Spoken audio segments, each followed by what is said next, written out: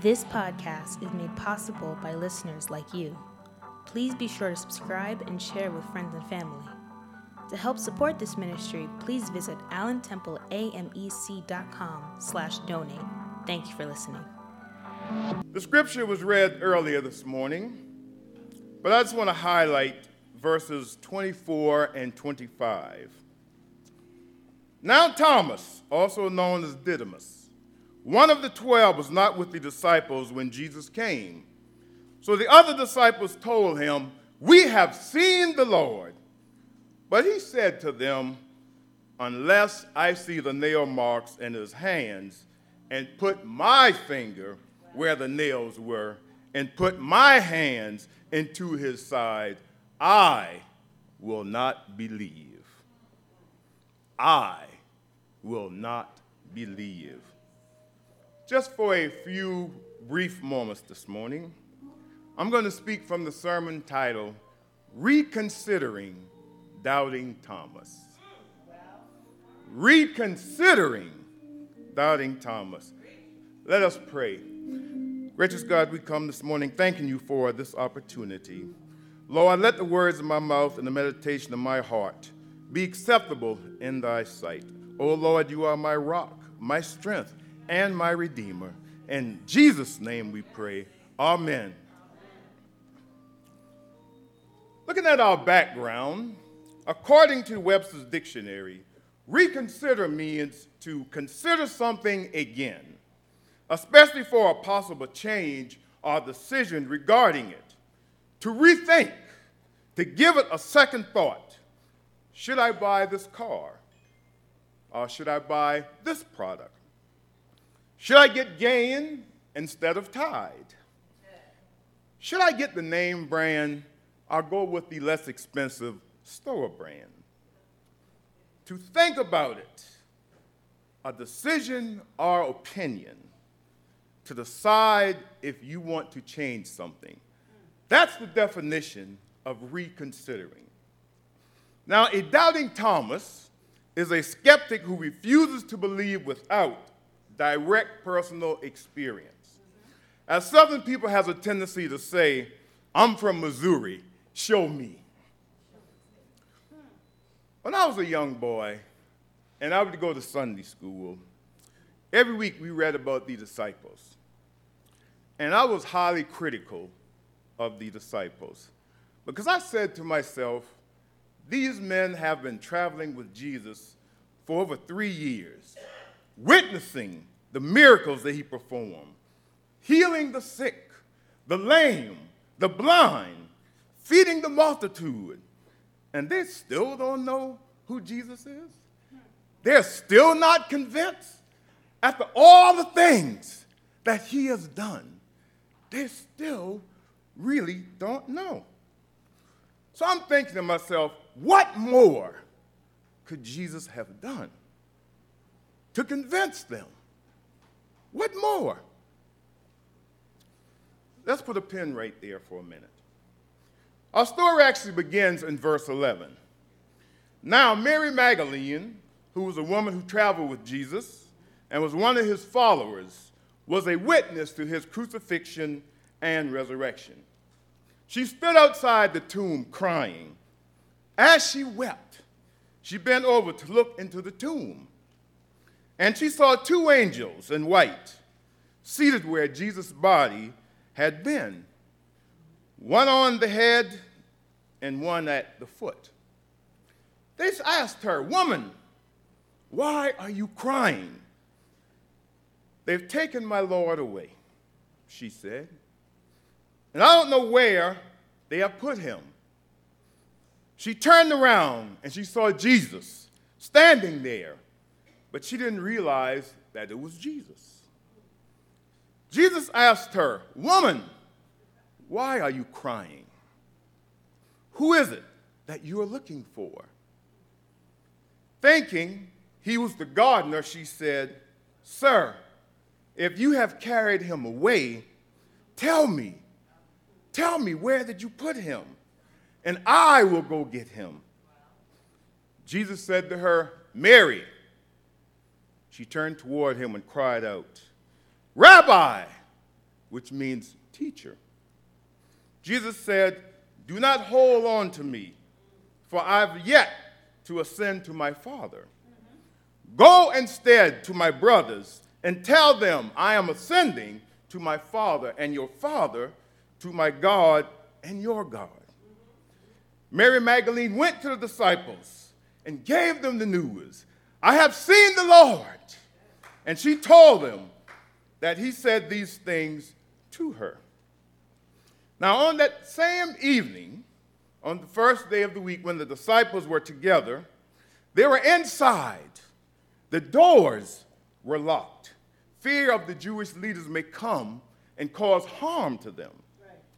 Jesus came and stood amongst them and said, "Peace, be still."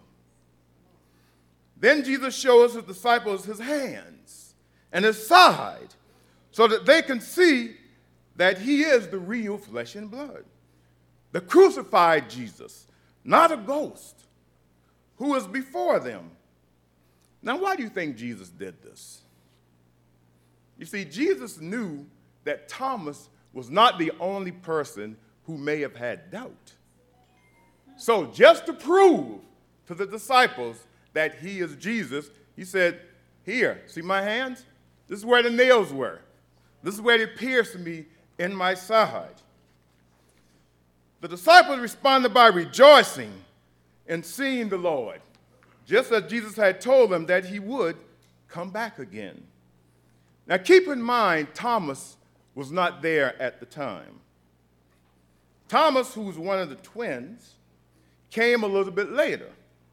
So when the other disciples told him, "We have seen the Lord," but he said to them, "Unless I see the hands, the mark of the nails, and place my finger into the mark of the nails, and place my hands in his side, I will never believe." Now, Thomas was one of those people who was closest to Jesus. And he spent 3 years living with him. He saw the witnesses. He saw the miracles. He's heard the teachings.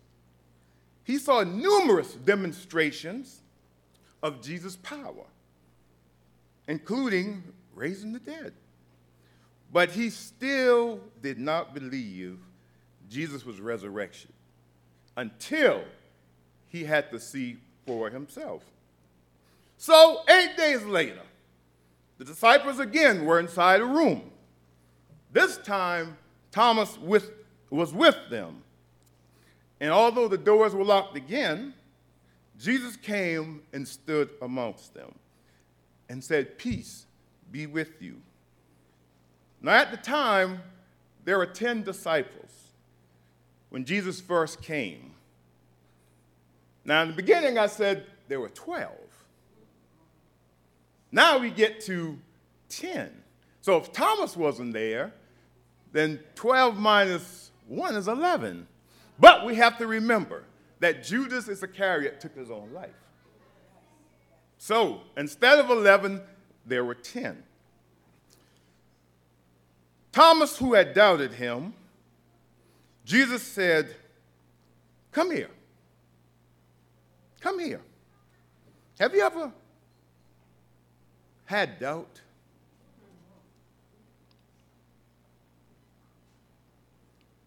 If we are faithless, does that make us hopeless?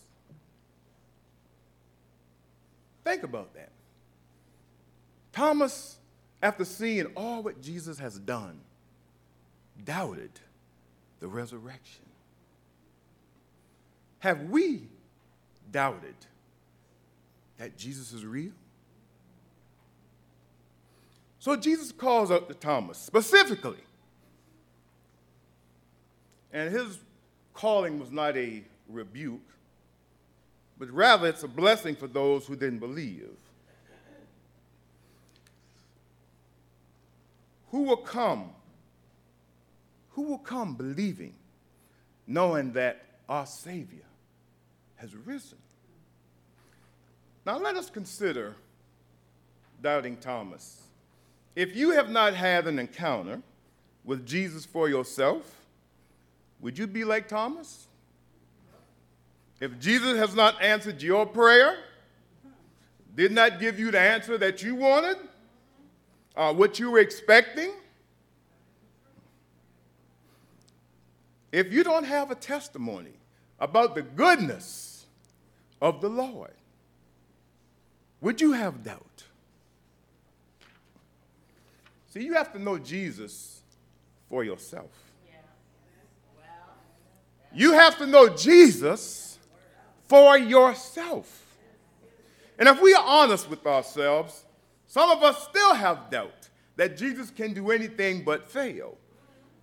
But I dare to say, I don't think that it's doubt. I think sometimes we become impatient. Because, see, God's time is not our time. We pray and we want God to answer our prayer just like that.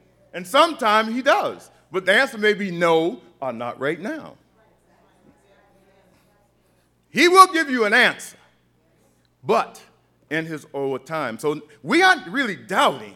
We're just impatient. We can't wait. Lord, I need it now. I've been waiting on that new job. I've been waiting on that new man and new woman I've been praying for. I've been waiting on this. I've been waiting on that, Lord. Where are you? Just like Thomas, we need to see for ourselves sometimes. I don't care how much preaching you hear, until you have a personal relationship with Jesus, you will have doubt. Reverend Nestle and I can tell you about Jesus all day long, but you need to know him for yourself. Has he made a way out of no way? Has he picked you up when you were down? Has he healed your broken body?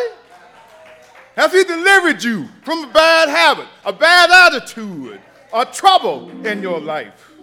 Has he done anything for you that you can tell the world that for God I live and for God I will die? Thomas has known of Jesus, but he didn't know him for himself. You can't live on mama's faith. You can't live on daddy's faith. You can't live on grandma's faith. You can't live on uncle's faith or auntie's faith. You yourself must know that you know that you know that you know that you know for yourself that Jesus is real, that Jesus is a healer, that Jesus is a deliverer, that Jesus can do anything. He can move mountains out of your way if you only believe. If you have that mustard seed faith, all things, not some things, not most things, but all things are possible only if you believe. The late, great Dr. D. Allen Turk, who was the former director of evangelism for the First Episcopal District, told a story one time. He said to his friend, if I tie a rope from this end of the building to that end of the building, do you believe I can push a wheelbarrow across to the other side? His friend said, yeah, I believe you can do that. So he said to his friend, if you have faith, get in the wheelbarrow. One of the greatest stories I ever heard. And I thought about it. If you have faith, get in the wheelbarrow. Now, how many of us would be willing to get into that wheelbarrow? Just saying. Three quick points. First, Jesus knows what you don't know. Jesus knew that Thomas was not going to believe the disciples. That is why he came back a second time, specifically for Thomas. Jesus knows you may have doubt, and that's okay, because when he comes to you, he will prove without a shadow of a doubt that he is real. It is important to read and study his word, to get acquainted with him so that you can know him for yourself. That's very important. God wants each one of us to have a special relationship with him. Second, Thomas was just not anybody. He was a disciple, an apostle, a Christian. Christians are not just anybody. A Christian is someone who professes and believes in the teachings of Jesus, simply a follower of Jesus. Jesus said that his true followers are those who have been born again by the Spirit of God. Thomas became a true believer and follower of Jesus after Jesus showed him that he was Jesus. Now, do we have to wait that long before we really believe in the goodness of God? We just sang it, the goodness of God. What else more do we need? God has blessed us with a beautiful day.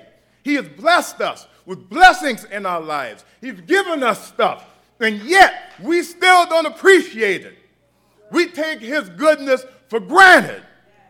God is a good God all the time. All the time.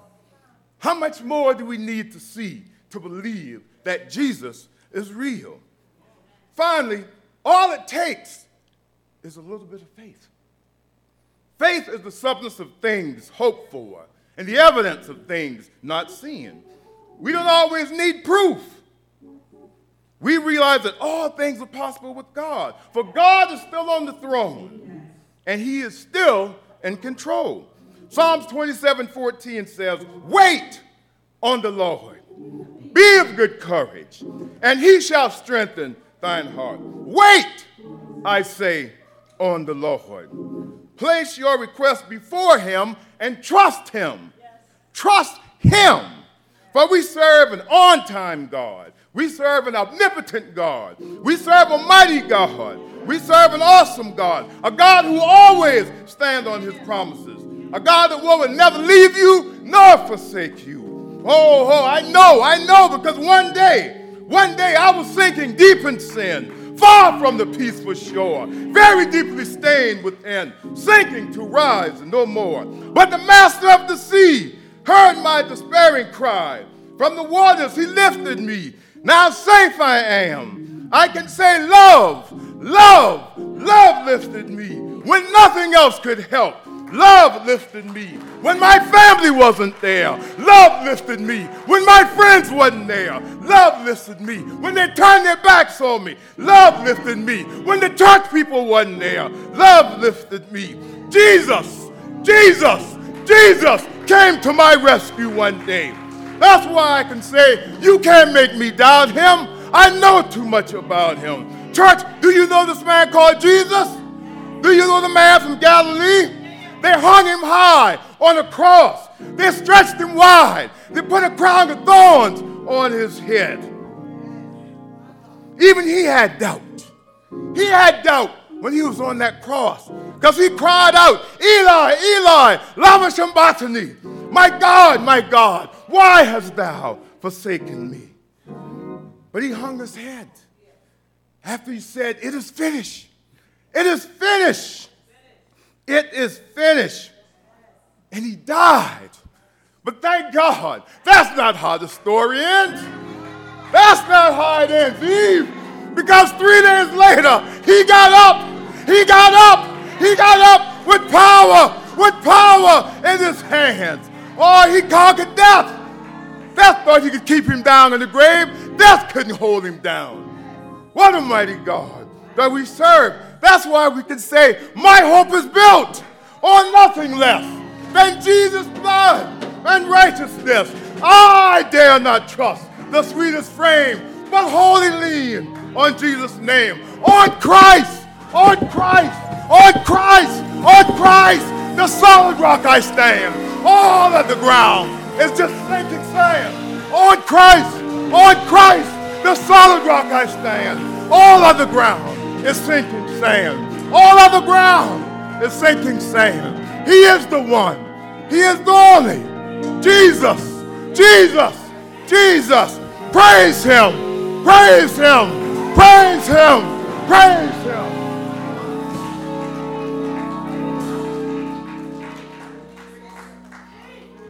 On Christ. None other. None other. But on Christ, the solid rock, I stand. All other ground is sinking sand. Do you believe? Where's your faith? Are you a doubting Thomas? Are you a doubting Thomas? Or do you believe that our Christ is risen? And he's coming back one day. He's coming back for his people. He's coming back. Be ready. Be ready. Be ready. Be ready. Be ready.